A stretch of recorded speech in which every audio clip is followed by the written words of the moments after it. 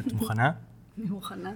שמתי לב, זה פעם שנייה שאנחנו מתחילים לדבר וממשיכים לדבר. אז אמרתי, בואי נתחיל להקליט, עכשיו השאלה אם שנתחיל להקליט, נמשיך לדבר או לא אין לנו על מה לדבר.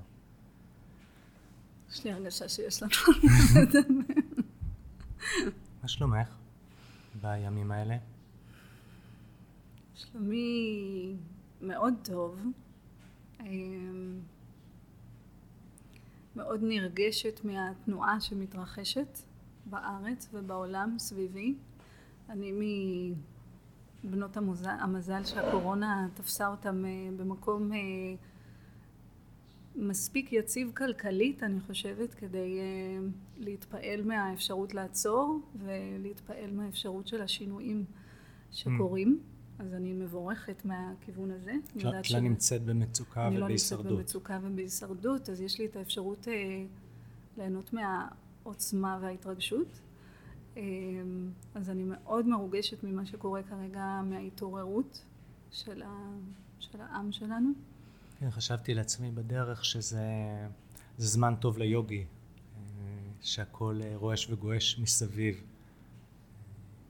הרבה פעמים אתה מכין את עצמך, לפעמים שואלים אותך בשביל מה אתה מתאמן, או בשביל מה, נגיד, אתה עושה איזה תנוחה, ואז שואלו אותך בשביל מה אתה עושה את התנוחה הזו. אז אתה רוצה להגיד, הנה, בשביל עכשיו, בשביל הרגעים בהם הקבוע משתנה. אבל זה לא ככה כל החיים. אנחנו צריכים מהפכה גדולה וטלטלות גדולות כדי לשאוף לחזור לאמצע. אני מרגישה שזה...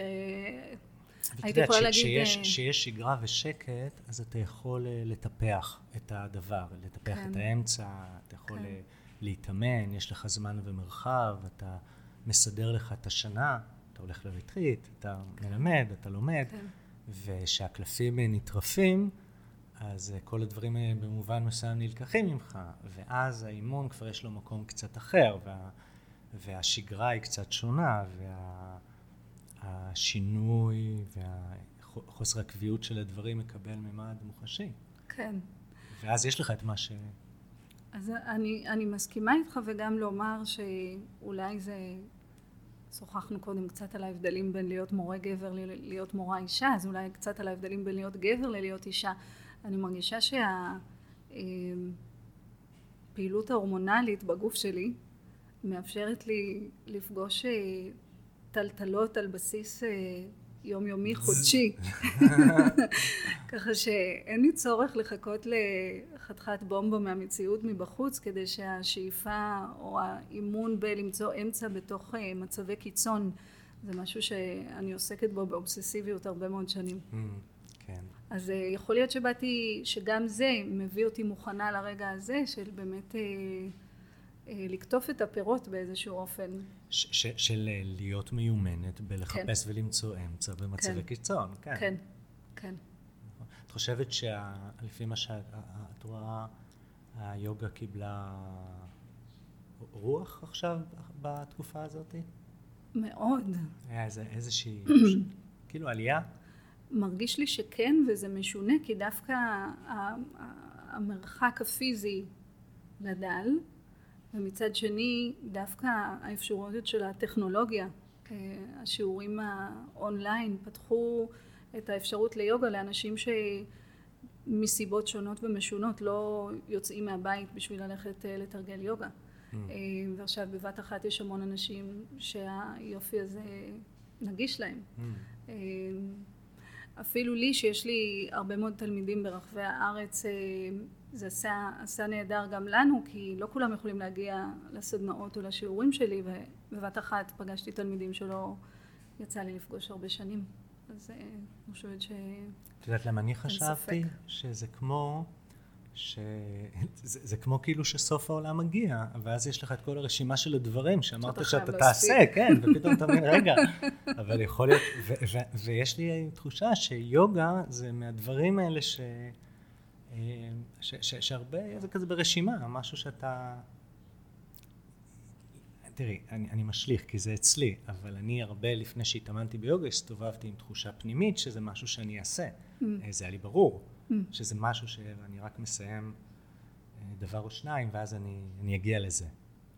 זה אחד מהדברים שהחיים מאפשרים, ואתה אמור לקחת אותם, ככה נראה לי.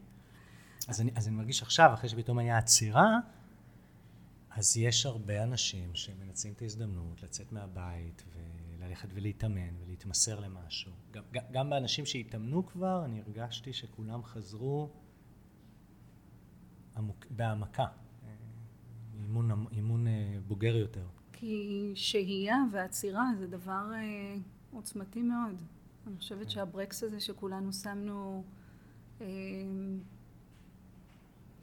העלה הרבה אמיתות. אמיתות. אני אוהבת מילים, ובאמיתה יש גם אמת וגם מיתה, גם מוות. אז איזושהי הזדמנות להסתכל על אוקיי, ואם זה באמת סוף העולם, ואם זה באמת קיבלתי פה את הזדמנות חיי רגע להגיד להתראות לדברים שהם כבר לא רלוונטיים, שמתו, שזה הזמן להיפרד מהם, וללכת עם איזושהי אמת שהיא נכונה לי יותר, שהיא טובה לי יותר, שהיא מתאימה יותר לתקופה הזו של ההיסטוריה. וזה לטוב ולרע, אני בטוחה שיש מאות תיקי גירושים שנפתחו. כן, אבל גם זה חשוב.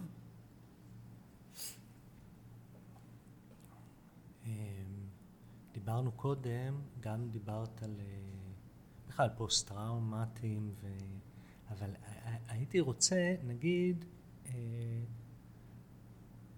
אם אני צריך בתחתית של הסרטון יוטיוב, אז אני צריך לרשום, כאילו, אז תגידי קצת בעצם, אולי איפה, כי אני לא יודע, איפה למדת ומאיפה את באה, או איך הגעת מהעולם הזה לעולם הזה של תנועה. אוקיי. אז אגב טלטלות וניסיון למצוא אמצע, אני חושבת שנולדתי סוערת במהות שלי. יש סיפורים... כמו שאומרים על ילדים עם קוצים בתחת. יותר מקוץ בתחת. הייתי ילדה שהייתה פורצת בטנטרומים של זעם בצורה לא מבוסתת במשך הרבה שנים. והייתה לי מספיק תבונה לגלות שתנועה עוזרת לי להירגע, שתנועה היא גורם מבסת. ובכיתה ב' כבר הייתי רשומה לחוג ג'אז. גדלתי בקיבוץ מעיין ברוך ליד קריית שמונה. היה חוג במתנ"ס בקריית שמונה עם אתי חי, עד היום אני זוכרת אותה. והתחלתי לרקוד, והריקוד למעשה ליווה אותי, או אני ליוויתי אותו, כל הילדות שלי וכל הנערות שלי. הייתי נערה שהלכה 3 פעמים בשבוע לרקוד 5 שעות רצוף אחר הצהריים. ואז לא התפלספתי בזה, לא עסקתי במה זה עושה לי או איך זה עושה לי, פשוט עשיתי את זה, זה מה שעשיתי. אבל ידעתי שכשאני לא עושה את זה, אז הרבה יותר קשה לי לבסט את המצבי קיצון שהגעתי אליהם. תראי, זה מלמד בן אדם מגיל צעיר רצינות ופירות של אימון. אם אתה רוקד או שחיין או נכון. ילדים שמעורבים בספורט בצורה כזו או בתנועה, נכון. גם ריקוד זה סוג של ספורט תחרותי. לחלוטין, לחלוטין, זה לא היה נטול תחרות, והיה בזה הרבה מאוד משמעת עצמית, שאני כותבת את הפירות שלה כמובן. כאילו אולי שם למדת להתאמן. נכון, כן. נכון, נכון. יש משמעות מאוד גדולה לחזרתיות, יש משמעות מאוד גדולה לאופן שבו אתה בוחר לנוע. אני חושב שהדבר הכי גדול זה המפגש עם כישלון והיכולת להתמודד איתו ואת יודעת, להתגבר על הכישלון על ידי עבודה קשה ובסוף להצליח. נכון. הרבה פעמים אני רואה שהמפגש עם כישלון מונע לנסות עוד פעם להתמודד ולהתגבר עליו. זה דורש הרבה נחישות. אני לא זוכרת הרבה כישלונות, I must say. אולי לכישלונות כמו דברים שלא מושגים ואתה הופך אותם בעזרת אימון מבלתי אפשרי לאפשרי, זה מה שהתכוונתי. אני רוצה להחליף את הכוח המניע מכישלון להשראה. אני חושבת שבאמת מתחילת דרכי בעולם הגוף והתנועה התמזל מזלי לפגוש מורות באמת פנומנליות. אני מרגישה כאילו עברתי על מגע של זהב ממורה פנומנלית אחת לאחרת. היו לי מעט מאוד מורים גרועים, גם עליהם אני מודה, על המורים הגרועים שפגשתי, אבל באמת פגשתי מורות מעולות. והמורות הראשונות שלי למחול ממש שמו בזרעים של סקרנות וכבוד ואהבה ויצירתיות ומצוינות ומשמעת במובן הטוב שלה, במובן המכיל שלה, לא במובן המשפיט שלה. אני מדברת איתך ואני רואה בין רוחי את הפנים שלהם. הייתי מאוד צעירה, וכל אחת מהן ככה השאירה בי חותם משמעותי. זה גם בא מהדור הקודם, לפני הרשתות החברתיות, ואולי במובן מסוים לפני הפירות של הריקוד, העשייה בשביל הקראפט, בשביל האומנות, שאתה עושה משהו בצורה מצטיינת, בשביל הריקוד, או בשביל לכבד את האומנות, אם זה אומנות לחימה, אומנות מחול או נגינה. כלומר, זה משהו שהוא בא מהדורות הקודמים. לא היה את ההד או את הלייקים או את התמונה או את הסרטון של מה שעשית. עשית את זה בשביל העשייה ובשביל לכבד את המצוינות באמת. וזה מעניין כי אני עושה רגע חיבור עם הפוסט-טראומה ועם הריקוד. אולי זה יכניס אותנו לנתיב שונה של שיחה, אבל למעשה שם נבט גם הסקרנות שלי בדיעבד. הסקרנות שלי לעבודה עם פוסט-טראומה, כי כשהייתי בת 15, המורה שלי לג'אז בזמנו, רותי, לקחה אותנו הבחירות של האולפנה למחול להופיע בעצרת של חטיבת הצנחנים בירושלים, בבנייני האומה. בעצם היא עשתה את הכוריאוגרפיה, אני לא יודעת אם עדיין עושים עצרות של חטיבות, אבל בזמנו זה היה משהו שפעם בשנה הייתה עצרת של כל חטיבת הצנחנים הייתה נאספת אחרי איזה הפנינג מאוד גדול, והיו עושים מופע, היו אוספים לוחמים מכל היחידות, מכל הגדודים, והם היו מעמידים מופע ועושים מופע שלם לכל החטיבה בבנייני האומה. אז היא הייתה עושה את הכוריאוגרפיה ללוחמים, לא לרקדנים. היא הייתה עושה את הכוריאוגרפיה ללוחמים, והביאה אותנו כגיבוי. אני לא יודעת אם היום זה היה עובר באיזשהו לקחת בנות 14 ו-15 לרקוד עם הלוחמים של הצנחנים על הבמה בבנייני האומה.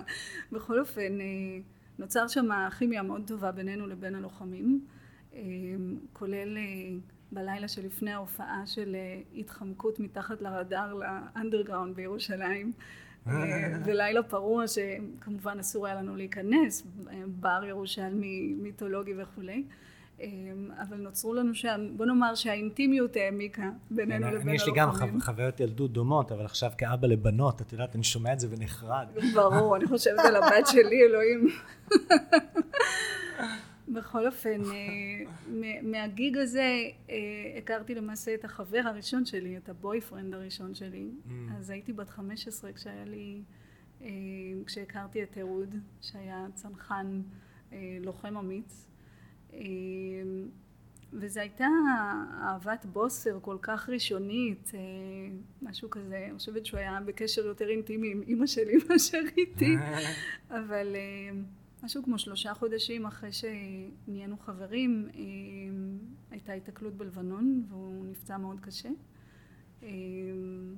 כמובן שהקשר לא החזיק מעמד, אני לא הייתי במצב של יכולת להכיל משהו כזה.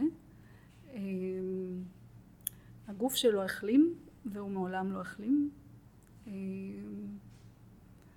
וזה היה המפגש הראשון למעשה עם עוצמה כזאת של פגיעה. מצחיק, אנחנו חושבים שאנחנו באמת מחליטים את כל ההחלטות בחיים שלנו, אבל הרבה מהמפגשים בחיים קובעים את השבילים שבסוף אנחנו הולכים בהם.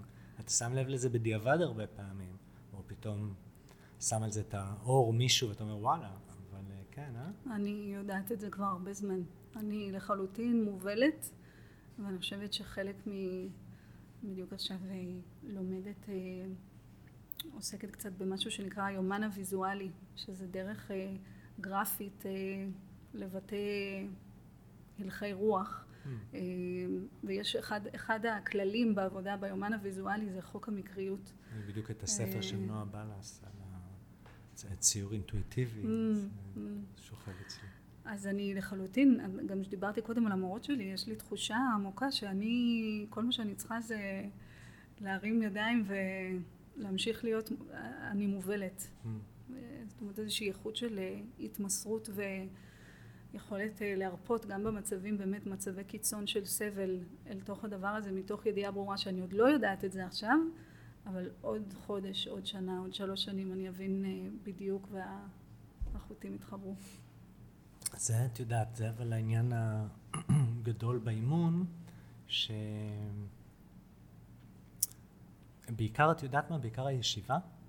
בעיקר ישיבה ממושכת לאורך שנים, שזה קצת כמו ספר טוב שמחכה לך ליד המיטה. כלומר, אתה תמיד חוזר אליו, אתה פותח, אתה שוקע בו, אתה עוזב אותו ואז אתה חוזר לו עוד פעם ועוד פעם.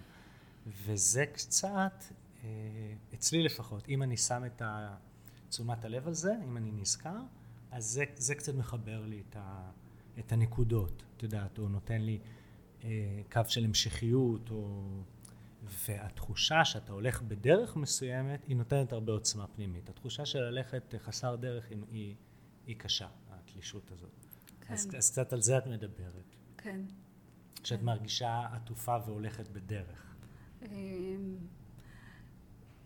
כן, זאת אומרת, אני חושבת שהדרך נותנת באמת קונטקסט בטוח, אבל דרך זה לא מספיק. זאת אומרת, יש שם איזו איכות של מסירה של עצמי לתוך, באמת כמו שאתה אומר, המעט מאוד שאנחנו שולטים בו. זה קשה. כן, לשחרר שליטה. כן, כן, זה קשה. כן, אני מתאמנת בזה. יש בדיחה שאיזה איש הולך בקצה של ההר ומחליק ונופל מהצוק, ואז הוא ברגע האחרון הוא תופס ומציל את עצמו, ואז הוא מתחיל להחליק וליפול, אז הוא צועק help, help, is anybody there? שומע קול בס עונה לו, yes, I am here. אז הוא אומר, can you help me? Who is it? אז שומע את הקול אומר לו, this is God. אז הוא אומר, God, can you help me? ואז הקול אומר לו, you need to let go. אז הוא ממשיך להחזיק, תלוי ומחכה, ולאט לאט הוא כבר ממש מחליק, והוא עוד שנייה נופל, והוא צועק, help, help, can anybody help me? שוב שומע את הקול, yes, you need to let go. Is anybody else out there? כן. זה קשה מאוד, זה חוכמה גדולה בדיעבד. כן. אבל ברגע כן. חוכמה קטנה. אז אני חושבת שאם אנחנו מדברים על איכויות של האימון שתומכות באיכויות, איך נגדיר אותן? פסיכולוגיות, אם אנחנו מדברים על let go, ואני מחזירה את זה רגע לישיבה, אז אני יכולה לזהות, אני מנסה לעשות את זה בלי השתוקקות, את הרגע הזה שבו מתחילים את הישיבה, ויש את אתה יודע, מתחילה התבוננות בכל השדים והרוחות שמתחילים לצאת, ואז יש איזשהו רגע של משהו נכון. שמתיישב. ויש שם אז היכולת להסתכל על השדים והרוחות בבת אחת, קורה שם משהו. שם זה אבל זה איכות גופנית, זאת אומרת, אי אפשר לנתק אותה. אני שידי בתל אביב, והיה לי חתולים, אז זה הרגע שבו החתולים היו קופצים עליי, באים אליי בישיבה. בדיוק כשהתודעה הייתה עוזבת, והיה את הרגע הזה של ההירגעות והשחרור, אז עכשיו היו מתחילים להגיע אליי. כן. אז בבודי מיינד סנטרינג, שזה באמת התחום, הגוף ידע שאני משלבת יחד עם היוגה, יש מושג מאוד בסיסי שנקרא יילדינג. אין לזה תרגום בעברית. To yield. זה לא לטפח? לא, לא. זה, אם אתה תסתכל על, אם תיסע בארצות הברית ותסתכל על השלטים המשולשים של התן זכות קדימה, כתוב עליהם yield. כשהכוונה ב-yield זה זה לא להיכנע, זה למסור באמון, או לתת את עצמך למשהו. והכוונה בעבודה סומטית, בעבודה גופנית, היא קודם כל ביחס לכוח הכובד. זאת אומרת, איך אני מטפחת איכות של, זה לא התמסרות. כניעה לכבידה, סוג של עזיבה. כן, כן, עזיבה לתוך מצע, אבל זה לא חד צדדי. כן, אתה יודע, זה מאוד מצחיק, כי נגיד אנחנו לא קשורים במקומות המקצועיים, אבל הנה, אתה יודע, זה בסוף הבן אדם מתאמן, הוא מתאמן בסוף על אותם הדברים. וכוח הכבידה, תראה לי איזושהי מחשבה ביני ובין עצמי, שאת יודעת, היא כאילו, האויב הגדול של המאה ה-21 זה כוח הכבידה. אנחנו רק מנסים להילחם בו. פיזית, מנסים להגיע לחלל, כלומר, הכל, אתה יודעת, יש איזושהי ידיעה שבסופו של דבר כוח הכבידה ינצח. אנחנו כולנו בסוף נגמור מתחת. כן. אני לא מסתכלת עליו ככה, מבחינתי כוח הכבידה הוא החבר הכי טוב שלי. אני חושבת שגם בוויג'ננה זה ככה. כן, כן, גם אצלי, בדיוק.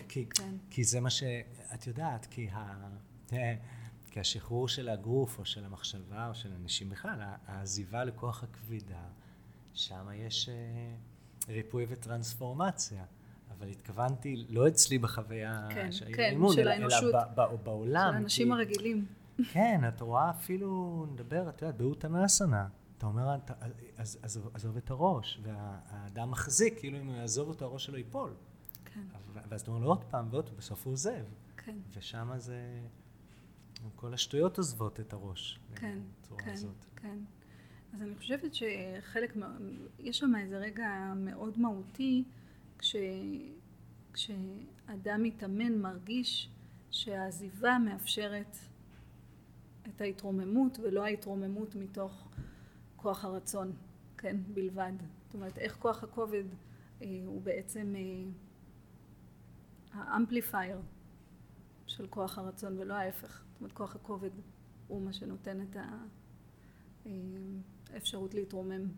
נכון. בפחות מאמץ, בפחות סבל, אבל שוב זה מחזיר אותנו זה פשוט להתרומם ממקום אחר, כי ברגע שיש לך את היציבות ואת הבסיס שתומך בך ואת הקרקע היציבה מתחת לרגליך, אז הפעולה שלך, התנועה שלך היא אחרת. וזה עיקרון תרפויטי מספר אחד. כן, אני לוקח את זה עכשיו לנגינה, הנה, אתה אחרי 1,000,000 שנה של אימון ו1,000,000 שנה של נגינה, אז בסוף הדברים מתחברים. רק השבוע פתאום אמרתי, נפל לי הסימון הזה של נכון, בעצם אתה אמור להרפות ולנשום ולהשתרש, ואז לנגן, ולא... כי תראי, זה אותם העיסוקים. לתת לידיים שלך, שאתה מחזיק גיטרה, ליפול למקומות שאתה כבר מכיר, למסל ממורי, לדפוסים התנועתיים שאתה לא צריך לחשוב עליהם, זה ליים. כאילו, אתה יכול לעשות את זה, אבל זה לא באמת מוזיקה. לגעת כל פעם במקום חדש או אחר, לתת לה רגש, לבוא לידי ביטוי במגע, זה כבר סיפור אחר, וזה נכון גם באימון, וזה מאוד נכון בהוראה. אתה יכול להתאמן, ואתה יכול ללמד יוגה מתוך אוטומט. ואתה יודעת, איך אומרים החכמים? אין יוגה באוטומט. אין ערך במשהו שהוא נעשה בצורה אוטומטית. כן, כן. זה גם, אתה יודע, אתה מדבר על... אנחנו מדברים על איזושהי חזרתיות, ואיך משהו שאנחנו עושים יום-יום במשך שנים, אלפי פעמים את אותו דבר, לא משעמם, כן? את המקום של שעמום, איך בתוך אותה פעולה רוטינית אפשר למצוא הרבה מאוד יצירתיות, או הרבה מקום... אני חושבת שזה קשור לזה שכשאתה חי את עכשיו, את הרגע הזה, אז ברור שזה לא כמו אתמול, כי... ולמה זה תרפויטי?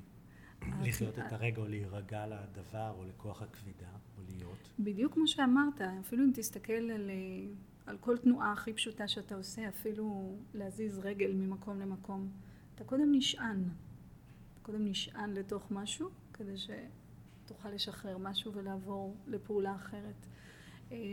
אם אתה מסתכל על למה תינוק זקוק כדי to thrive, כדי לצמוח, כדי לגדול בצורה אופטימלית. כל סוג של תמיכה, זאת אומרת אנחנו רואים את זה מהמצעים הכי ראשונים של מגע, של חום, של הזנה. תמיכה תמיד מאפשרת התפתחות וצמיחה. אז אנחנו יכולים לראות את זה באופן הכי פשוט, כמו שאמרתי, תנועתי, אבל תסתכל על זה בכל מובן פסיכולוגי. כדי לעשות כל תהליך של ריפוי, או של שינוי, או של מעבר ממצב אחד למצב שני, אנחנו חייבים קודם כל הרבה מאוד תמיכה. וביוגה יש לנו הרבה מאוד אפשרויות לבסס את זה. קודם כל ברובד הגופני, כן? איך הגוף יכול להוות מקור תמיכה מאוד מאוד משמעותי, דרך האימון באסנה ופרניאמה, ואיך בסיסים או מצעים של תמיכה יכולים לאפשר לנו לעשות דברים יותר ויותר מסובכים בעולם ולצאת לעולם. אז כאילו אתם עובדים הרבה עם אנשים על החזרה לגוף, על התחושה בגוף, על איפה שזה מרגיש לך בגוף, התחושות. זה חלק מהעשייה שאתה אומר עובדים עם אנשים? נגיד, כי את, חוץ מזה שאת מלמדת, את גם מטפלת. וכמו שאמרתי, חבר'ה שיש להם פוסט-טראומה, אבל לפי מה שאני הבנתי, כאילו גם אנשים עם בעיות רפואיות שונות ומשונות. כן, כל מי שסובל. בדיוק. כן. אז השאלה, באיזה אופן, כן, תשומת לב לתמיכה, קודם כל נתינה של תמיכה מהצד שלי. יש דברים שאתה לא צריך לדעת, אתה מרגיש אותם מעצם הנוכחות שלי.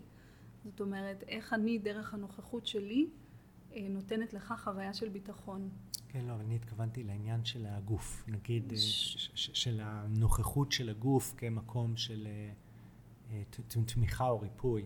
כן, אז אני אדבר ספציפית על האדמה, כי התחלנו ממנה, ואיך הבאת תשומת לב לתמיכה של האדמה יכולה להיות חוויה שהיא מאוד תרפויטית עבור מישהו שמערכת העצבים שלו היא לא מבוסתת. כי אחד הדברים שקורים בפוסט-טראומה, או הדבר העיקרי שקורה בפוסט-טראומה, זה בעצם חוויה של דיסרגולציה של מערכת העצבים האוטונומית. זאת המערכת שאחראית על הפעולות שאנחנו לא עושים באופן מודע, כמו קצב הלב שלנו, קצב הנשימה שלנו. הזעה, הרוק. הזעה, הרוק. ואצל הרבה מאוד אנשים שחווים פוסט-טראומה יש איזושהי חוויה של דריכות כל הזמן, דריכות כרונית. אז טונוס השרירים הוא מאוד גבוה, יש איזושהי ערנות ודריכות של החושים, וחוויה בסיסית של חוסר ביטחון בעולם. וקורה משהו ברגע שאדם מתחיל לשים לב לתמיכה של האדמה מתחתיו. זה לא שאנחנו הולכים על האדמה ולא יודעים שאנחנו הולכים על האדמה, אבל הפניית תשומת הלב לרגע הזה שבו כף הרגע שלי ממש מונחת ומוחזקת, או אם אני יושב ותשומת לב כמו שאנחנו יושבים עכשיו, לעובדה שיש כיסא מתחתיך ויש כיסא מאחוריך ואתה יכול להישען עליו, הלמידה מחדש של הגוף להיות יכול להרפות את המשקל באמון לתוך החוויה הזאת של התמיכה, משפיעה באופן ישיר על הורדה של הרמה של הדריכות וחזרה של נשימה לתוך הגוף. כן.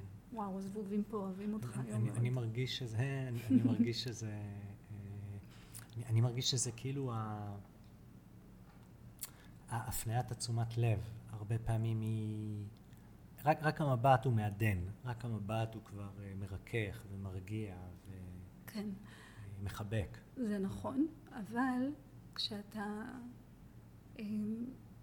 סובל מפוסט-טראומה, הפניית המבט פנימה עשויה להיות לגמרי, זה אחד הדברים גורם מכאיב נכון, מאוד, נכון. ומאוד מעורר סבל. זה תדעי לך משהו שמדגישים וחוזרים עליו, הרבה חבר'ה שעובדים עם אנשים בטראומה או פוסט-טראומה, או עם נשים בטראומה או פוסט-טראומה, את העניין הזה a lot of times, מה שעובד לאדם שהוא לא בפוסט-טראומה, שמתעסקים עם מישהו עם פוסט-טראומה, צריך מאוד להיזהר, או לעשות את זה בצורה מאוד שונה. נכון, נכון. את יודעת, יש לזהות מה קורה, להרגיש לנו, להיות עם מה שקורה. לא בטוח שלבן אדם שבטראומה או פוסט-טראומה זה שזה טריקי, כי זה גם מה שמביא לריפוי, אבל זה גם יכול להיות הטריגר. כן. ולכן זה פשוט צריך לעשות במשנה עדינות, לא, גם משנה זהירות, אבל משנה עדינות, ולהתחיל מיותר גס ליותר מעודן.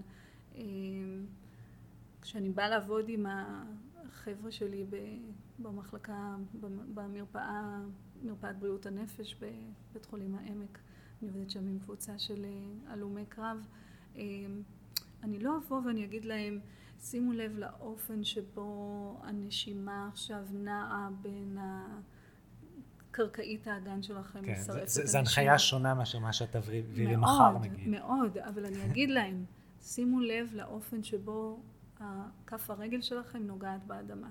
שימו לב לאופן שבו... את מוצאת שנגיד גם הגוף נגיד הוא יותר גס מהנשימה? נגיד תשימו לב לגוף, אמרת מתחילים מהגס והולכים למעודן, אז נגיד תרגישו בהתחלה לגוף או איפה יש מתח, ואחרי זה את הנשימה, ואחרי זה את המחשבה או את הקשר, כאילו תלכי במקום הזה. כן. אז נגיד אימון באסנה הוא טוב. הוא מעולה. אפילו אימון אינטנסיבי. אפילו אימון אינטנסיבי. אם פעם, כשרק התחלתי את דרכי בעולם הזה של עבודה באמת עם טראומה ועם פוסט-טראומה, בחוויה האישית שלי, אני במתח, אז אני צריכה לעשות תרפיה. אז אני צריכה להשכיב את כולם ולתת להם לנשום, וכולם יהיו בסדר. כי זה מה שעובד לי, הרבה פעמים. אבל ככל שאני לומדת יותר על המבנה של מערכת העצבים ועל מה קורה למוח ולמערכת העצבים במצבים של טראומה, זה מורכב, כי הרבה אנשים שסובלים מפוסט טראומה נמצאים בעצם באיזשהו מצב של shutdown של המערכת, מתוך אסטרטגיית הגנה, כדי לא להרגיש, כדי לא לחוות דברים בעוצמה, אם דיברנו קודם על באפרים, וזה מקום בתוך מערכת העצבים שהוא נועד כדי לאפשר לנו במצבים נורמליים לישון, לעכל, לעשות דברים שהם לא דורשים הרבה אנרגיה. כן, rest and digest. כן, ובמצבים של טראומה זה הולך למקום עוד יותר קיצוני של shutdown. עכשיו, אם אני באה ואומרת למישהו שנמצא בשאט-דאון כזה, לשכב על הגב ולהרגיש את הנשימה, אני מאבדת אותו. כן. זאת אומרת, יש חשיבות ללהעלות קצב לב ולהעלות קצב נשימה, כדי בעצם להחזיר בכלל את התנועה שקפאה בגוף לאיזשהו מצב של חיות, ואז צריך לעבוד מאוד בחוכמה על איך אני מעלה קצב בלי להכניס את זה למצב של דריכות ופחד. זה נכון, כן. זה נכון גם בהוראה פשוטה של יוגה. את מלמדת גם קבוצות פשוטות של יוגה רגילות? פשוטות, רגילות. שיעורי יוגה. אני מלמדת שיעור אחד קבוצתי בשבוע, שהוא מיועד לאנשים שכבר שוחים ביוגה זמן ממושך. כבר הרבה שנים לא לימדתי מתחילים. באיזשהו מובן הקבוצות מתחילים שלי הן קבוצות של יוגה תרפיה ולא קבוצות של יוגה רגילה. כי נגיד, אני הכנתי לי, ראית קודם תדפים, אז הכנתי לי את השיעור של אתמול. אז גם אצלי האסטרטגיה היא להגיע וקודם כל להתאמן. ואחרי זה אפשר לדבר, או ללמד, או לשאול. יש משהו בתנועה, והרבה פעמים בהתמסרות לתנועה, שהוא מאפשר אחרי זה קשב, ומאפשר אחרי זה לדבר, או באמת לשאול את השאלות, או להרגיש. לגמרי. אז אני גיקית של הלמה, של הפיזיולוגיה של הלמה זה עובד. זה חשוב לך, אני שמתי לב שדיברתי עם תלמידות שלך, שהעניין הזה של, אולי אני משליך, אבל כאילו של לגבות את הידע הגופני או של היוגה או זה שקיבלת מהמורות שלך, בידע רפואי, מדעי, מערבי. כלומר, חשוב לך. כן. נכון? זה גם חשוב לי וזה גם, זה פשוט, זה הפאשן שלי, זה הסקרנות שלי. כן. אמא שלי הייתה אחות המון שנים, ככה שהטרמינולוגיה הרפואית הייתה משהו ששמעתי מגיל צעיר. זה תמיד עניין אותי, גוף האדם תמיד עניין אותי, מה קורה כשגוף האדם נפצע או נהיה חולה, תמיד עניין אותי. רצית להיות רופאה בשלב בחיי? אף פעם לא. לא.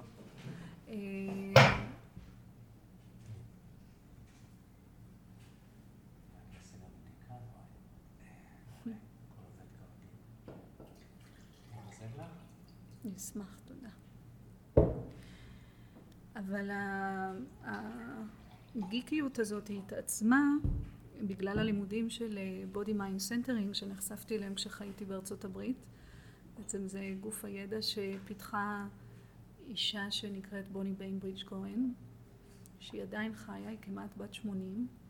בסוף זה כהן? כהן, כן. היא נשואה לליאונרד כהן. היא... אז אמר. לא. לא, חבל. עוד ליאונרד כהן אחר. ובעצם body mind centering... בוא נעשה את זה לאט בעברית, בסדר? body mind centering. כלומר, סנטר אמצע או להתמרכז? סנטרינג מהמובן של, אתה יודע, כשעובדים בחמר או עושים קרמיקה, אז עושים סנטרינג לכלי, ממרכזים אותו, שמים אותו באמצע. אז מרכוז של גוף ומיינד. כן. למרכז ביניהם או למרכז אותם, או אז אנחנו כבר מתחילים לשאול. קצת מכל דבר כנראה, כן. אמצע, אתם מתעסקים באמצע.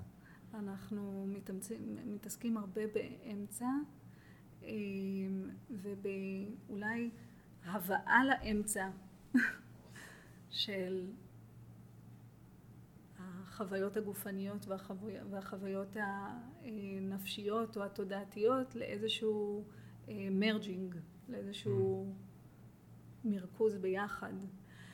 כי הגאונות של בוני היא באופן שבו היא מלמדת אנטומיה ופיזיולוגיה לא כמשהו שנמצא מחוץ לגוף. אנחנו יכולים ללמוד אנטומיה דרך למידה בטקסטים, בספרי טקסט. PowerPoint.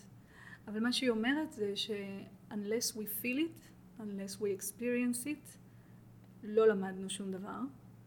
אבל היא אומרת הרבה יותר מזה.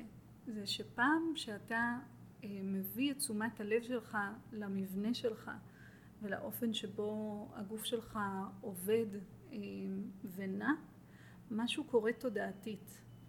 אנחנו מאפשרים לכל תא, אפילו ברמה של תאים, עד לרזולוציה הזאת אנחנו יורדים בחקר הפנימי, להתעורר. אנחנו מאירים עם עין ואלף את ה-consciousness, את התודעה של כל תא בגוף, ועל ידי זה משהו קורה למבנה ולאיכות של התנועה שלנו במרחב, גם בתוך עצמנו וגם מול העולם. ואני מדברת ברמה של הבן אדם ביומיום, לא ברמה של היוגי במערה שמאיר את התאים שלו ועוצר את הדופק, או כאילו... אני חושבת שהיוגים עשו את זה בלי לקרוא לזה body mind centering. תראי, זה שאתה בעצם אומר שאם אתה רוצה לדבר על אנטומיה של הברך, אז לא מספיק נגיד לראות בספר או בפאורפוינט או בימים עתיקים, בטח לקחו איזה מישהו ופתחו לו את הברך כדי לראות מה יש בפנים. אז זה לא מספיק, אתה צריך להרגיש את הברך מבפנים. כן. כן, זה... אבל זה יותר מזה. להרגיש את הברך מבפנים זה הדבר הראשון, זה החלק הראשון. החוויה של אמבודימנט זה שאתה יודע את הברך מבפנים. ואז משהו באופן שאתה עושה וירבדרסנה משתנה לחלוטין כשאתה יודע את הברך שלך מבפנים. אבל יש ידיעה על סמך חוויה. זאת אומרת, אני חושבת שאורית סנגופטה יודעת את הברך שלה מבפנים, גם בלי... אני חושבת שזה פונקציה של אימון. אנשים שמתאמנים הרבה מאוד ידעו את החוויה הזאת גם בלי לעשות את התהליך של הלמידה התיאורטית, ההבאה של זה לתוך הגוף וכולי. כן, אני חושב שאתה מתאמן מספיק זמן, אז שמספרים לך על היוגי שיכול, נגיד, לעצור את הדופק או להביא את הלב שלו לרמה שהוא דופק עד שכמעט אין בו חיים, אז אתה לא אומר שאתה יודע לעשות את זה, אבל אתה בהחלט מבין שאם לשם אתה שם את המאמץ, אז זה אפשרי. כלומר, כשמתאמנים מספיק זמן, אתה רואה את כוחו של המבט הפנימי, והיכולת של המבט הפנימי להסתובב בתוך הגוף ולארגן שם את הדברים, או לתת תשומת לב לחוליות, או לשרירים, או למפרקים. כן. דרכתיות. אבל כן, ואני חושבת שזה לוקח את זה רמה אחת מעל, בגלל שאנחנו באמת לוקחים ידע. זאת אומרת, יש כאן ממש למידה של אנטומיה ברמה מורכבת, שאני חושבת שהיא חשובה. הרבה אנשים לא מצליחים ללמוד ישר דרך החוויה. הרבה אנשים זקוקים למשהו מאוד קונקרטי, למיינד שלהם, להיאחז, איזושהי תמונה, איזשהו שם, איזשהו הבנה של ביומכניקה, כדי להיות יכולים לעשות בזה סדר. לדמיין. בדיוק, לדמיין את זה. אבל הלמידה של כל אחד היא מאוד שונה, איך הוא תופס את זה בסוף. כן, כן. אבל... רגע, אם הבנתי בסדר, כי אני רוצה להבין. כן. אז כאילו, נגיד, אם אני הייתי חושב שאם אתה רוצה לדעת את הברך שלך מבפנים, אז נגיד אתה יכול לשבת 50 שנה ולהתאמן על הברך ותדע אותה, ואת אומרת נכון, אבל יכול להיות שאם אתה תשקיע 2-3 ותלמד טוב טוב את הברך שלך, מבחינת גידים, רצועות, מפרקים, עומס, weight bearing, not weight bearing, ותדע את הברך מכל כיוון אפשרי, יחד עם האימון אתה תוכל לדעת את הברך מבפנים. כאילו משהו כזה, נכון? כן, כן. אבל יש לזה עוד מימד, כי אנחנו לא לומדים רק שרירים ועצמות ומפרקים. הלימוד הולך בצורה מאוד מעמיקה גם אל האיברים הפנימיים, שמי מתעסק איתם כמעט, כאילו אנחנו מדברים עליהם ביוגה שזה טוב זה טוב אבל... תאים... ממש איך אני יכולה היום להרגיש את הכבד שלי, ו-to initiate, להתחיל אסנה מתוך הכבד שלי. לא מתוך מפרק הירך שלי או מתוך מפרק הכתף שלי, אלא להיות עם התשומת לב והתודעה בחוויה של הכבד, ולראות מה יוצא ממני בתוך האסנה. אבל זה מבקש מיכולת, זה מבקש אימון מעמיק. נכון. זה מבקש יכולת להביט. כן. וכמו שאמרתי, אני עובדת עם אנשים שנמצאים כבר זמן רב בתוך השפה של היוגה, שהם יכולים לקחת מבט מעמיק ולצלול לעוד שכבות מעודנות יותר, שהאימון מאפשר לנו בהתבוננות לתוך מבנים שהם פחות מורגשים, זה פחות גרוס, זה פחות שרירים ועצמות, איברים פנימיים, בלוטות אנדוקריניות, המערכת העצבית, הנוזלים שבתוך הגוף. ומה שמדהים בחקירה כזאת זה שאתה מגלה שכשאתה מתרגל אסנה עם תשומת הלב על העצמות שלך, יש לך חוויה מסוימת, וכשאתה מתרגל את אותה אסנה מתוך האיברים הפנימיים שלך, יש לך חוויה שונה לחלוטין, ואיזושהי תפיסה גם של עצמך וגם של המרחב שהיא שונה לחלוטין, ואז יותר ויותר מתבהרת העובדה שיש אינטליגנציה מדהימה לכל תא ותא בגוף, והיא שונה. יש משהו שמאחד? אני מרגיש כמו שאתה בדרום אמריקה איזה חצי שנה, ואתה מסתדר לא רע בספרדית, אבל אז את יודעת, יש איזה מישהו שקרא את כל גבריאל גרסיה מרקס בשפת המקור, אז אני מרגיש קצת ככה, אני אומר, רגע, אוקיי, אני יודע איך זה לעשות תנוחה, ולהרגיש נגיד את הלסת. כן, כן, כן. אבל אני לא אגיד לך שאני עשיתי... אנחנו יכולים לעשות את זה עכשיו. לגמרי, אני לא יכול להגיד לך שעשיתי תנוחה והרגשתי את הכבד, נגיד. כן, כן. אז אני אתן לך דוגמה פשוטה. לא, אז מה שאני אומר, זה מאוד פותח את הראש, המחשבה הזו שבעצם, אם אתה תגדיל את אוצר המילים ואת הידע שלך, אתה תעשיר את האימון שלך. מאוד, מאוד. זה האפשרות שזה פותח. כן, מאוד, מאוד. אבל זה לא רק את האימון, מה שאני מנסה להגיד. אני אובססיבי, אני מעניין אותי, אני בן אדם באובססיה על האימון שלו. כן, אבל אני מדברת, בתוך האימון, אתה יודע, יש הרבה קומפוננטס, זה יגדיל את האפשרויות של החקירה שלך בתוך האסנה, ומה שאני אומרת זה יגדיל את המימדים של התודעה שלך. לשם אני מכוונת. בפעם הראשונה שהתנסיתי בשיעור של body mind centering בשילוב עם יוגה, זה היה באיזשהו קונפרנס בארצות הברית, וזה באמת היה שיעור. שזה לא מה שהמורה שלך, בוני, שדיברת עליה מלמדת. זה כן, זה כן. היא מלמדת על את השילוב. כן, אצלה, אוקיי. מורות שלה מורות שלמדו איתה. והשיעור היה על האיברים הפנימיים, ואני זוכרת שנכנסתי לשם בסקרנות, במקרה לחלוטין, אגב מקריות ומובלת, היו מאות שיעורים בכנס הזה, אני מצאתי את עצמי בחדר הזה, ואני זוכרת שבדיעבד אמרתי לעצמי, נכנסתי דו-ממדית, ויצאתי רב-ממדית מהשיעור הזה. יש משהו כשהחוויה הגופנית שלך מקבלת נפח נוסף, בנוסף למה שאתה רגיל לחוות את הגוף, שעושה מין באופן שבו אתה רואה וחווה את העולם. זה הגיקיות שלי מסביב לאנטומיה. זה לא הטרמינולוגיה הרפואית. זאת אומרת, דרך הסקרנות לעולם הרפואה הגעתי לזה. אנחנו תכף נדבר על למה אני חושבת שזה רלוונטי לחבר את עולם היוגה עם עולם הרפואה. כן. אבל הפאשן שלי הוא במקום הזה. איך ההבנה... לשם תיעלת את ה... כן, כן, כן, כן. שהחיים שלי הפכו להיות מלאים יותר. ההתנהלות שלי בעולם שלמה יותר, עמוקה. אני עושה ככה כי זה כזה. כן, תלת ממדי. או רב ממדי. רב ממדי. כן. ויכול להיות שזה... יכול להיות שיש באימונים, כי תראי, הרבה פעמים שאני מדבר עם תלמידים, אז הם נפגשים בסגנונות אחרים של יוגה, ואז יש להם שאלות. רגע, אבל לאן הולך המבט? ואני מנסה להגיד או להסביר שפשוט צריך לבחור, כי יש מלא דברים שאתה יכול להתאמן בהם או לשים עליהם את הדגש, ואתה צריך לבחור את הדברים שבהם תשקיע את הגלגול הנוכחי. אז כאילו, אז אתה צריך לבחור, אתה לא יכול לכל מקום ללכת.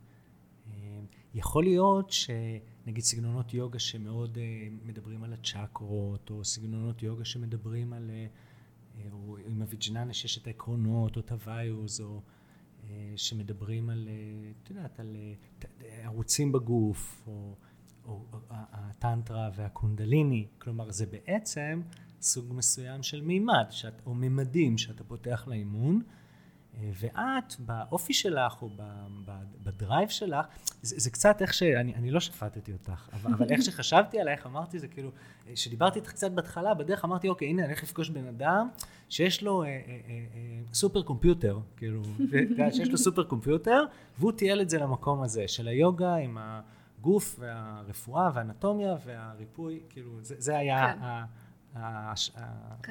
מה שחשבתי עליך, כאילו, כזה. ואיך זה מתחבר לך עם מה שאתה פוגש? לא, אז זה קצת ככה, אני חושב, כן, כי קצת יש לך כאילו, את יודעת, גם הייתי יכולה ללכת לעשות משהו אחר עם הראש, או עם האנרגיה, זה לא רק הראש, זה היכולת לצלול עמוק לתוך הדבר.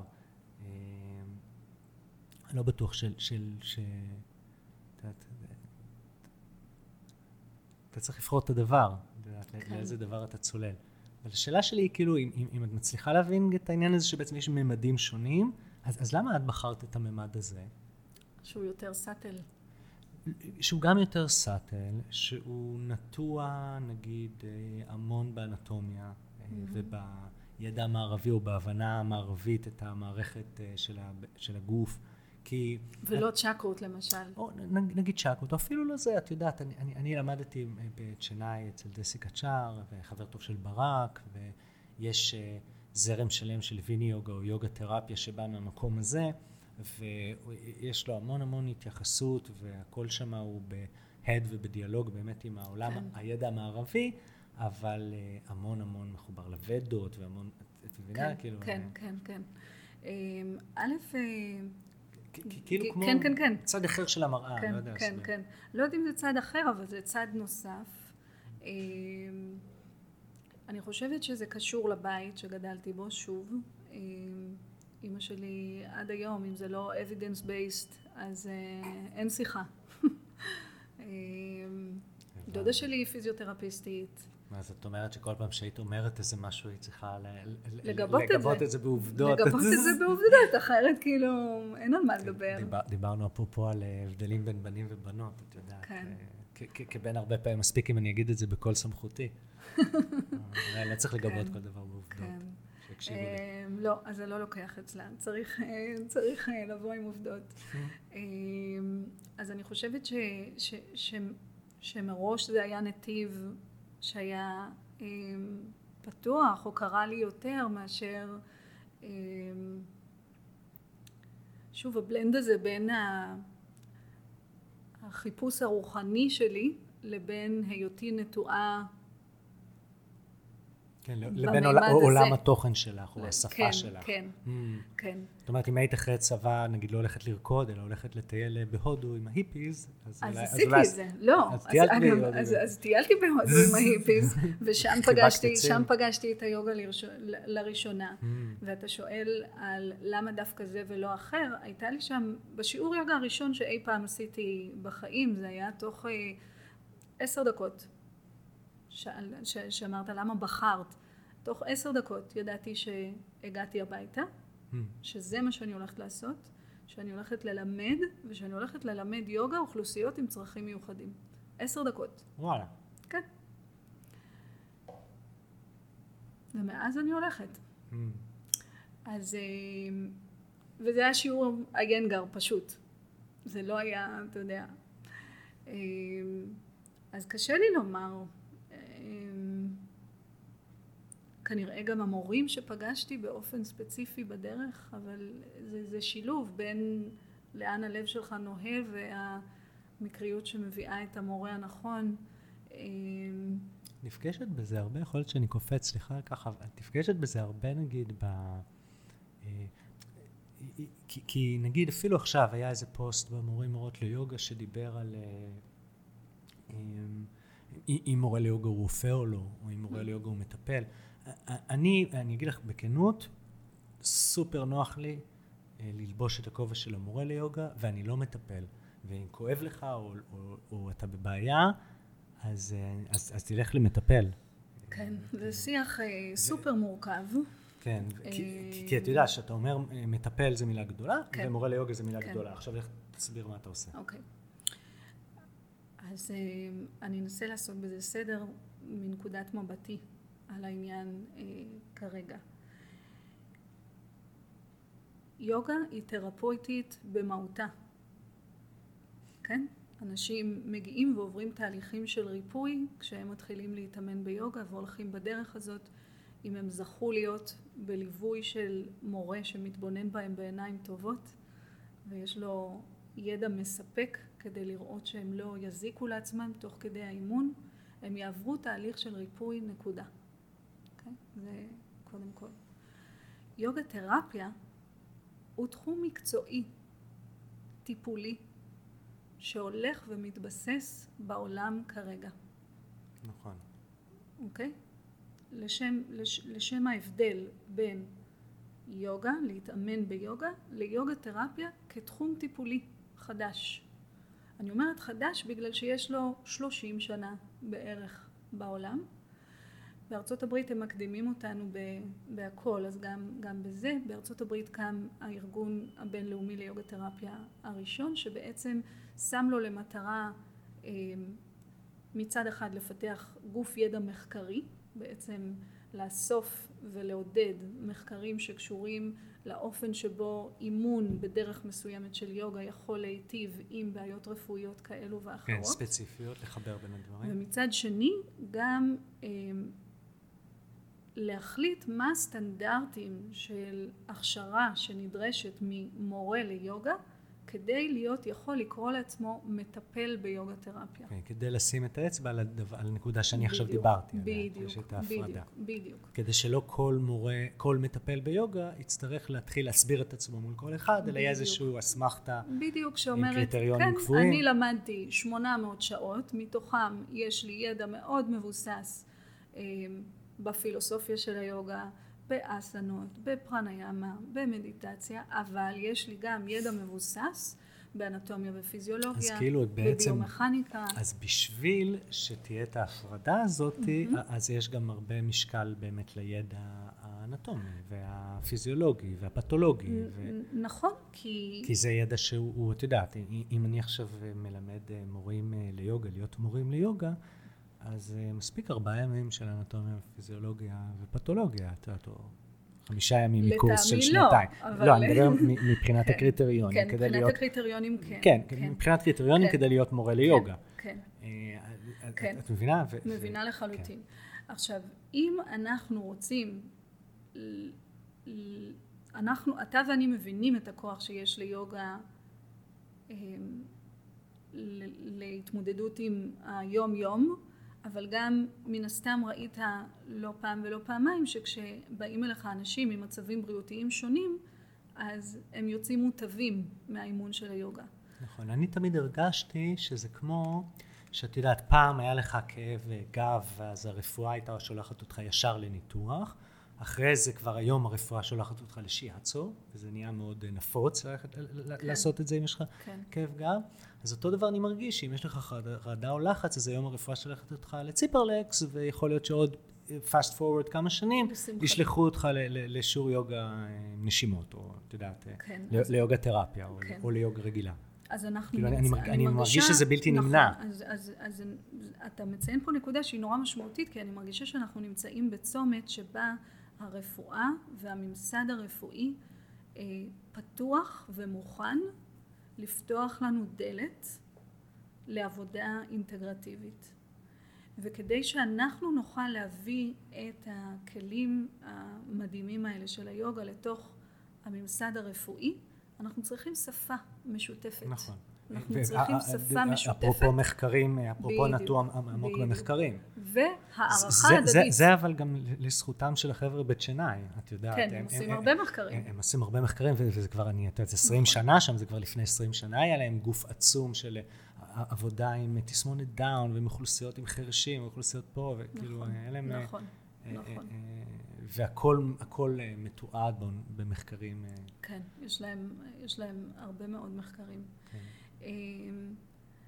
אז כדי שאנחנו נוכל לחבר בין העולמות, המטרה היא לא, כמטפל ביוגה תרפיה, אתה לא רופא, אתה לא עושה הבחנות, ואתה לא לוקח החלטות רפואיות, אבל אתה צריך להבין מספיק על המערכת האנטומית, פיזיולוגית, פתולוגית של האדם שאתה עובד איתו, כדי קודם כל לדעת איך לא לפגוע, שזה הכי חשוב, ההימסה. ושנית, כדי לדעת איך להתאים את הכלים של היוגה, שהם רבים ומגוונים, לאדם שאיתו אתה עובד, וזה במהות של יוגה תרפיה. אפילו לדרישה הספציפית של הרופא ששלח את האדם, אם הוא אומר, לך תעשה את זה, אני צריך שתוריד את הלחץ דם בנוסף לכדורים. אז הוא צריך להגיע למורה ליוגה, שיודע לבן אדם עם טיפוס הגוף הזה, האופי הזה, התזונה הזאת, איך אני עוזר לו להוריד את לחץ הדם בהמשך לכדורים לפי דרישת הרופא. זה בעצם... בדיוק. תשמעי, מישהו צריך לעשות את זה, אני רק אגיד לך, את יודעת, אני בטח לא, והרבה אני חשבתי על העניין הזה של... שזה דורש להשקיע את החיים שלך בזה. זה לא משהו שאתה יכול לעשות אותו על הדרך. זה מה שאני עושה. זה מה שאני עושה, אני מרגישה שזה חזון, אני מרגישה שזה שליחות, ביחד עם רייצ'ל קרנצמן, השותפה שלי בבית ספר להכשרה, יוגה תרפיה גוף תבונה, אנחנו בעצם יצרנו תוכנית שעומדת בסטנדרטים של הארגון הבינלאומי, זו תוכנית ארוכה של 3 שנים, של מעל 800 שעות הכשרה, שנותנת בדיוק את הבלנד הזה. זה הקורס של הווייט, את יודעת, הוא 3 שנים ו800 שעות. נכון, אבל הוא מוציא אנשים שיודעים די טוב להתאמן. ממש. אז בואי, אנחנו גם ככה מתחילים להתקרב לסיום, וגם אני, את יודעת, אני רוצה את טובתי, אבל אז בואי נשאל אותך בסדר אישי, נגיד מה, או את לא מכירה אותי עד הסוף, אבל נגיד מה הגישה הייתה אומרת, או איזה דרכים היית בודקת כדי לגשת לזה. אני סובל כמו שאתה אומר, מאי שקט, אפילו יכול להיות של חרדה, ואז אם זה לא במקום של חרדה, אז אני יכול להיות במקום של הפוך, של דיכאון ושל אי תנועה. וגם למדתי יוגה תרפיה, אבל כל פעם שהלכתי למומחה, לדבר, את יודעת, איך אפשר לגשת בדברים האלה, אז שלחו אותי לעשות צ'אנטינג. כאילו, תמיד שלחו אותי לעשות צ'אנטינג. פעם אחת בצ'נאי, ומיליון שנה אחרי זה הייתי אצל ברק, ואז אחרי שהקלטתי איתו את הפודקאסט, אז אמרתי לו, אז הוא אמר לי צ'אנטינג, ואז אמרתי לו, מה יש לכם אתם עם צ'אנטינג? גם כל הזמן שולחים אותי לעשות צ'אנטינג. אני מאוד אוהב צ'אנטינג, גם למדתי צ'אנטינג, ודיק צ'אנטינג, ואני מאוד אוהב את זה, זה החיים, אבל... ואז הוא אמר לי שעל הפן הרגשי, מאוד אוהב טוב הצ'אנטינג. אז נגיד, אם בן אדם שמתאמן ביוגה והוא מורה, ואת יודעת, אפילו שבאתי לצ'נאי שיתאימו לי אימון, אז הוא אמר לי, אתה לא צריך, אתה תתאים לעצמך את האימון, אבל הוא נתן לי דברים אחרים של כל מיני ויזואליזיישן עם ידיים על הגוף וכזה. כן. אבל נגיד, איך את היית ניגשת לבן אדם שיש לו, נגיד חרדה, אתה יודע מה חרדה? סטרס וחרדה, אבל חרדה ספציפית, זה, אני יודע מה, 1 מ-2 או 2 מ-2, כמה אנשים יש חרדה. אז אני קודם כל רוצה לשאול אותך, איך עבד לך הצ'אנטינג? כמו הפרניאמה, שאחרי עשור, זה כנראה היה השקעה ממש ממש טובה. זה ממש ממש עזר לי. ובמיידי? במיידי זה גם לא הכי מעניין אותי, וגם במיידי לא תמיד לפעמים זה יוצר לי אי נוחות. גם צ'אנטינג וגם פרניאמה. לפעמים במיידי זה יוצר לי אי נוחות. אי נוחות זאת אומרת מגביר באיזשהו אופן את השקט? נגיד, אם אתה עושה ואתה עושה את הצ'אנטינג, כשאתה מסיים את זה, הגוף עצמו הוא לא רגוע, הוא, אתה יודעת, הוא אמרתת. כן, הוא אמרתת. אבל בסופו של דבר אני מרגיש שהאמת שנשימות, ל-resilience, לעמידות, זה עשה לי הכי הרבה, שזה מצחיק, כי זה הכי פחות אהבתי. אבל אני חושב שזה ככה עם כל האימון, אתה יודע, הכי שנאתי ישיבה, ואחרי זה הכי אהבתי, ואחרי זה הכי לא אהבתי זה. מה הכי מרגיע את החרדה שלך באימון יוגה? תכף אני אענה לך, אבל אני שואלת כי... האימון, התנועה? לא, המכלול. המכלול, החיבור בין... האימון שמתחיל בישיבה, ואחרי זה אני עושה את הנשימות, ואחרי זה אני מתאמן באסנות, ואחרי זה אני עושה הרפיה. ואז שאני קם, ואני הולך בעולם, אז אני קל יותר. אני לא סוחב איתי את הדבר הזה שכל הזמן, את הסוג של החרדה, כן. שתראי, יכול להיות שכל בן אדם מסתובב עם איזה מייל אקזייטי כמצב תמידי בעולם. יש אנשים שהם יותר, אני בן אדם שקצת יותר, אני קצת יותר חרדתי, נגיד. אני מרגיש שהאימון מאוד עוזר לי. אני יכול להגיד לך שיש את הימים שאני לא מתאמן בהם, ואז אני גם מרגיש. דברים אחרים. יותר, את יודעת, פחות קל. יותר מחוספס, כן, יותר קוצני. כן. יותר קוצני מעולם. כן. סביר להניח שהייתי אומרת שאתה צריך לעשות שילוב של ישיבה, תנועה ומדיטציה. זאת אומרת של ישיבה, נשימה ואסנות, כי אלה הכלים של היוגה, אבל ייתכן שהייתי מארגנת אותם בסדר מאוד ספציפי. זאת אומרת, תלוי, אנחנו צריכים להכיר קצת יותר, אבל בגלל זה גם התחלתי מלשאול אותך שאלות, כי אין כאן פרוטוקול. יש... היה מצחיק נורא אם היית אומרת, ולכן אני חושבת שאתה צריך לעשות צ'אנטינג. זה שהיית אומרת בסוף, לא, אני יכולה להבין את החשיבות של צ'אנטינג. אני, לצערי, אני אשמח להגדיל את ההשכלה שלי גם בממדים היותר מסורתיים של הצ'אנטינג והוויז'ואליזיישן שבא יותר מהמסורת ומהפילוסופיה, וזה באמת, זה פחות הדברים שאני עושה. אבל דווקא בצ'אנטינג ההפעלה של מיתרי הקול יש לה השפעה מאוד מבסטת שוב על מצבים של עוררות יתר שיוצרת חרדה. נכון. אז אתה רואה, אני ישר מחברת את זה לממד הפיזיולוגי ואני אומרת צ'אנטינג זה מעולה, אבל ייתכן שאתה צריך לעשות צ'אנטינג תוך כדי תנועה. זאת אומרת, שזה לא יהיה רק או, אלא שזה יהיה או, ככה שיש לך איזשהו חיבור בין הפעלה של המערכת לבין ההרדאה שאתה יוצר דרך הצ'אנטינג. אני עושה, יש לי שיעורים פרטיים, שזה 1 על 1, אז אני עושה בעצם יוגה תרפיה, או מה שלמדתי ויניוגה, בדסק הצ'אר, שהתמסרתי שם הרבה שנים, ואז הרבה באמת, את יודעת, עם רגל קדימה, ושאיפה ידיים עולות, ואז בנשיפה, או להוציא צלילים עד למטה, או עם הצירות, אני עושה את זה הרבה עם התלמידים, התנועה והנשימה, שעושה את הנשיפה הארוכה הזאת, ואז הרטט הזה בגוף, הוא משחרר את האגן.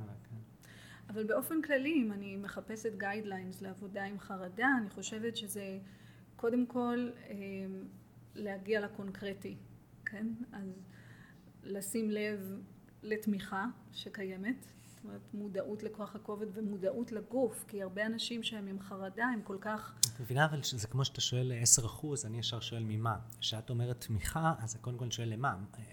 מה נתמך? תמיכה לגוף?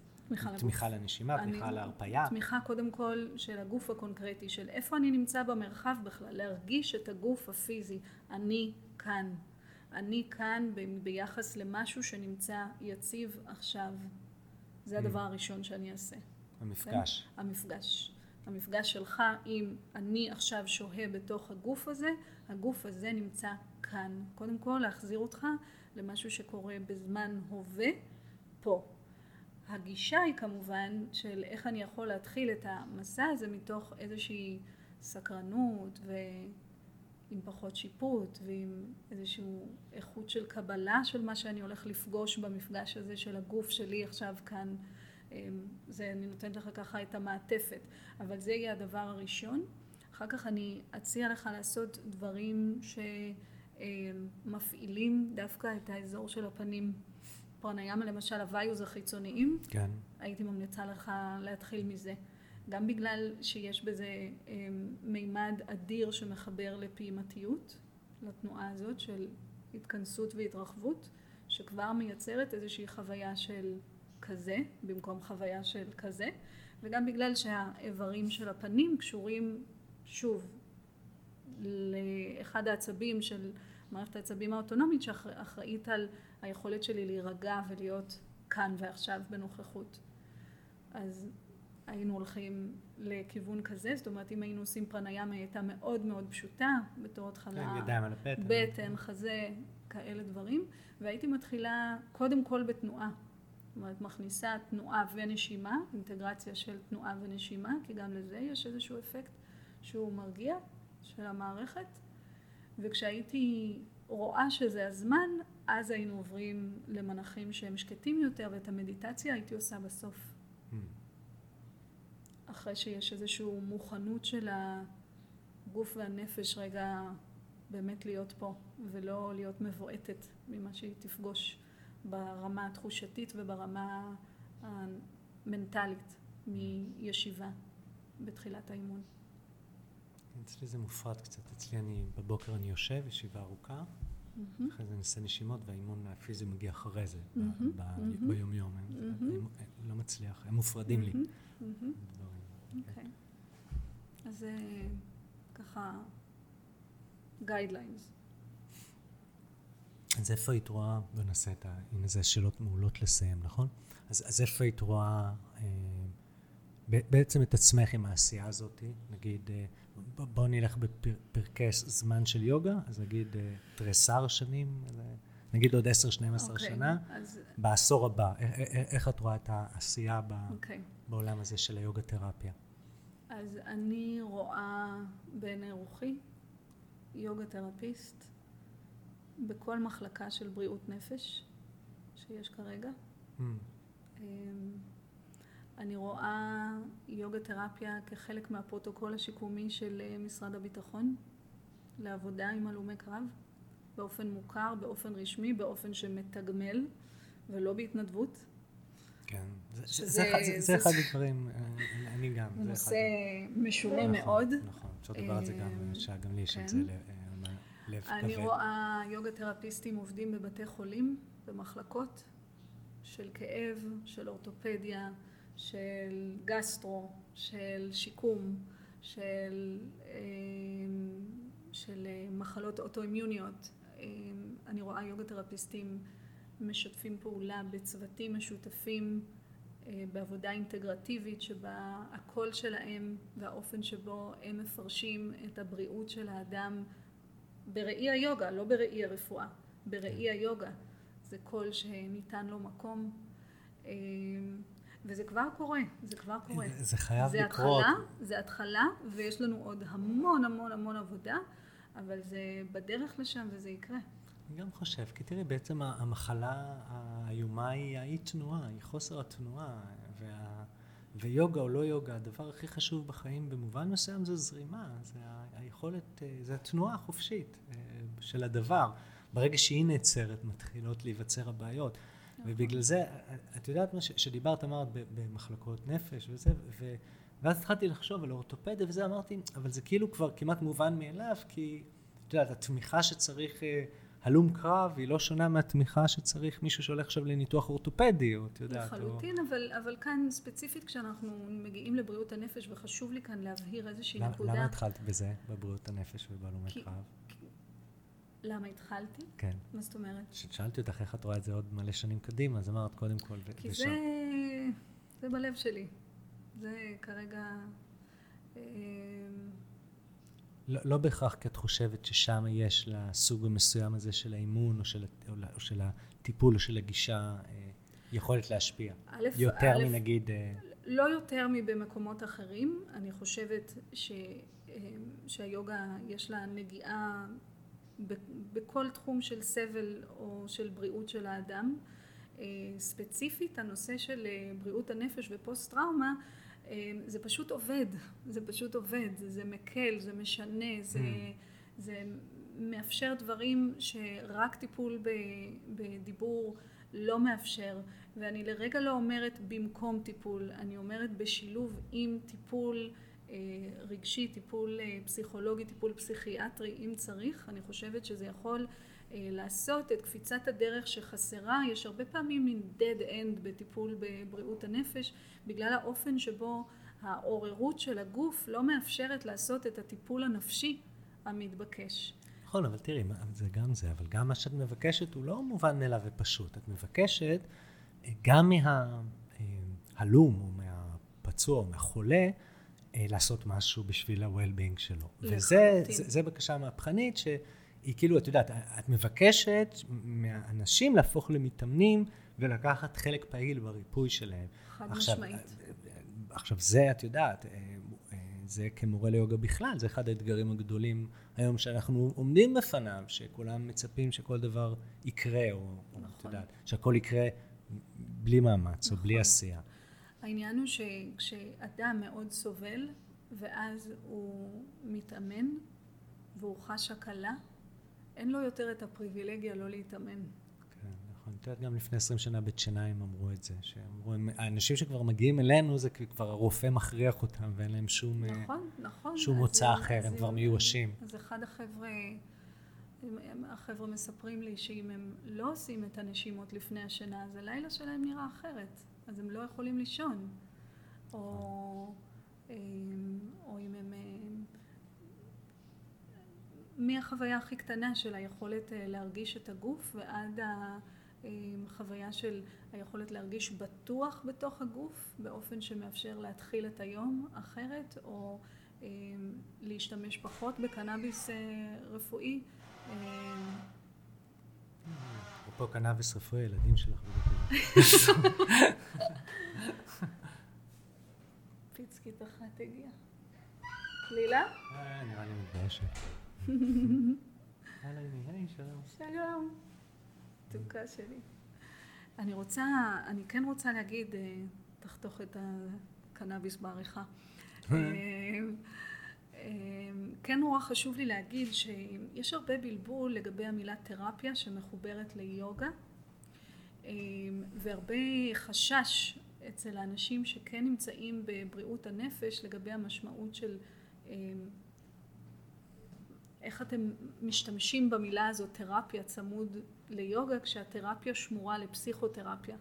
ונורא נורא חשוב לעשות פה את ההפרדה, שכשאני מטפלת ביוגה תרפיה, אני לא פסיכולוגית, אני לא פסיכיאטרית, אני לא מתיימרת להיות אחת כזאת. התרפיה פה באה מהמילה ריפוי, מהמילה לרפא, והכלים של היוגה שזמינים לי להציע ריפוי. ואת מצליחה לעבור את החומות האלה? זה תהליך.